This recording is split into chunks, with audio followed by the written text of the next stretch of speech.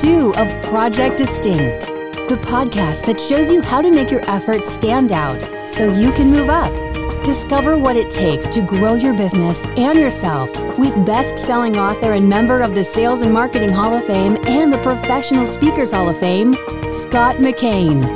As the old cliche goes, I have good news and bad news. Here's the good news. There are more ways to communicate with your customers than ever before. And here's the bad news. There are more ways to miscommunicate with your customers than ever before.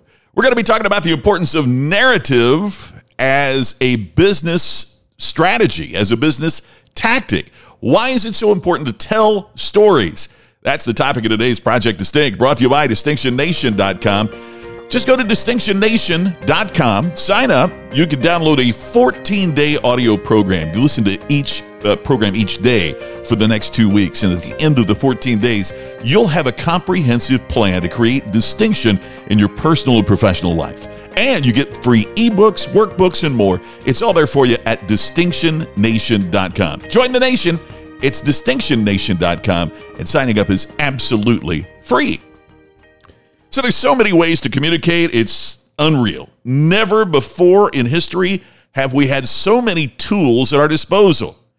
Change happens so fast that some people long for the good old days when snail mail and the telephone were our primary, almost only, methods of communication. You know, every organization has some degree of proficiency when it comes to communication. Those that quickly adapt to the newest forms of communication are just simply more competitive. However, distinctive organizations and professionals take communication to a higher level, and they follow a couple really important aspects I wanted to share with you today. Number one, they communicate with their customers in the manner of the customer's choosing. And number two, as mentioned, they use narrative as a foundation of communication. So the first one is pretty easy, following the customer's lead. Given all the varied forms of social media that we have today, we have more ways to communicate with customers in a manner they don't desire. So what I'm going to suggest is that you follow the lead of distinctive companies. They ask their customers how they wish to be contacted. If you want a text, that's what you get. Want a phone call? No problem, we'll call you.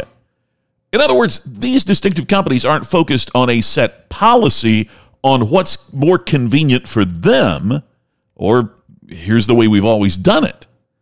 They deliver their messages in the format the customer has chosen. But the most important of the two, I believe, is the second one, and that's using narrative as a foundation of your communication approach.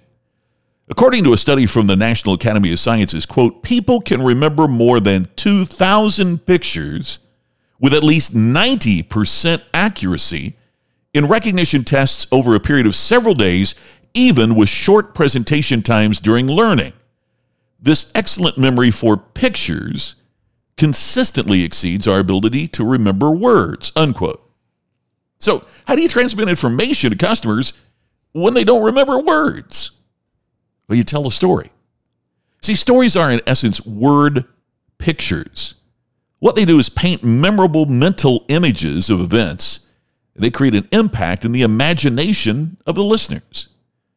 Distinctive organizations are masters at narrative. They tell effective stories in which customers see themselves in a particular situation, and the business is providing a solution to your problem.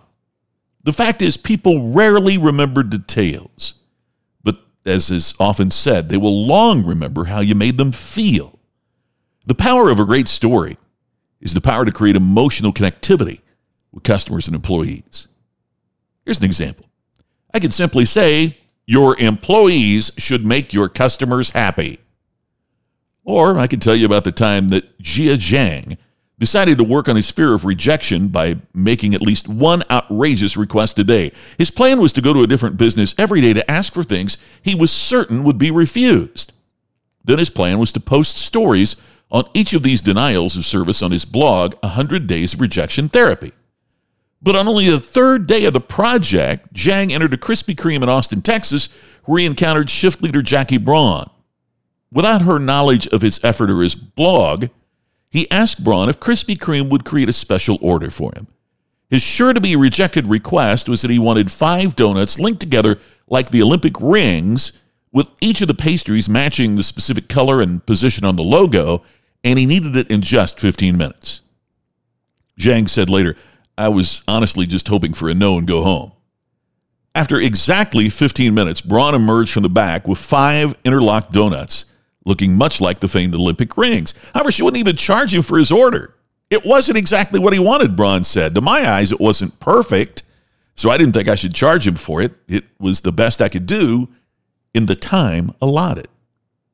So why did Jackie Braun go to such extraordinary lengths? Her answer was simple. We're here to make people happy. Do you want your employees to become as committed to customer happiness? Do you wish your local Krispy Kreme had an employee like Jackie Braun? Maybe you wish you had an employee like Jackie Braun. But let me ask you another question. What do you suppose her manager said about her efforts, especially since she didn't charge the customer for all of her work? Well, I'll wager that if you ask yourself at least one of those questions as you were listening to that story, or just after I finished telling you that employees should make customers happy, it didn't have a fraction of the impact that a narrative about one customer and one clerk in one donut shop delivered. See, the problem is that many people have no problem retelling well-known stories about Steve Jobs or Southwest Airlines or Starbucks or Nordstrom or some other anecdote their customers or employees have read or heard. However, they frequently won't tell the stories of their own organization. Why? I believe we run from our own uniqueness. For some strange reason, we love to hear and tell the stories of others, but we have a significant challenge sometimes in being able to recognize and relate our own. It's as we have a huge blind spot regarding our own distinction. By the way, if your first reaction to that statement was, well, we don't have a good story to tell, I think you've just confirmed your blind spot. There's a compelling story within each person and every organization. By the way, storytelling is not a solution exclusively available for corporations with big budgets for public relations. I promise there's a community college literature professor or a high school English teacher who'd love to help you craft your compelling narrative. You're not asking them for expertise in creating marketing copy. That's not in their wheelhouse.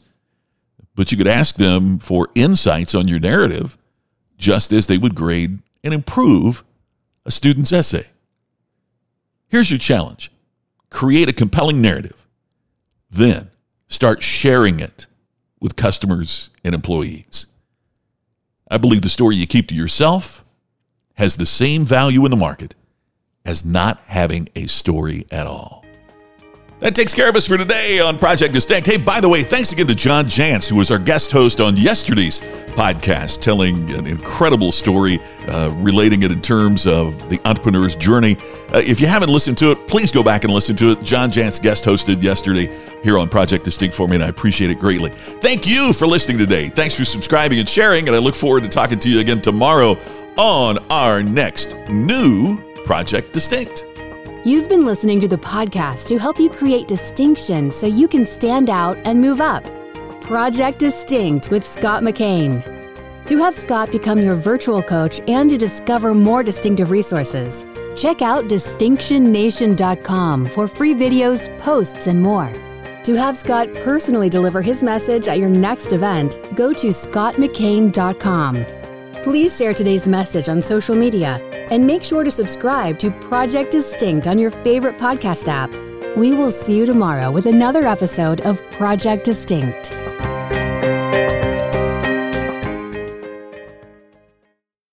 This podcast is a part of the C-Suite Radio Network.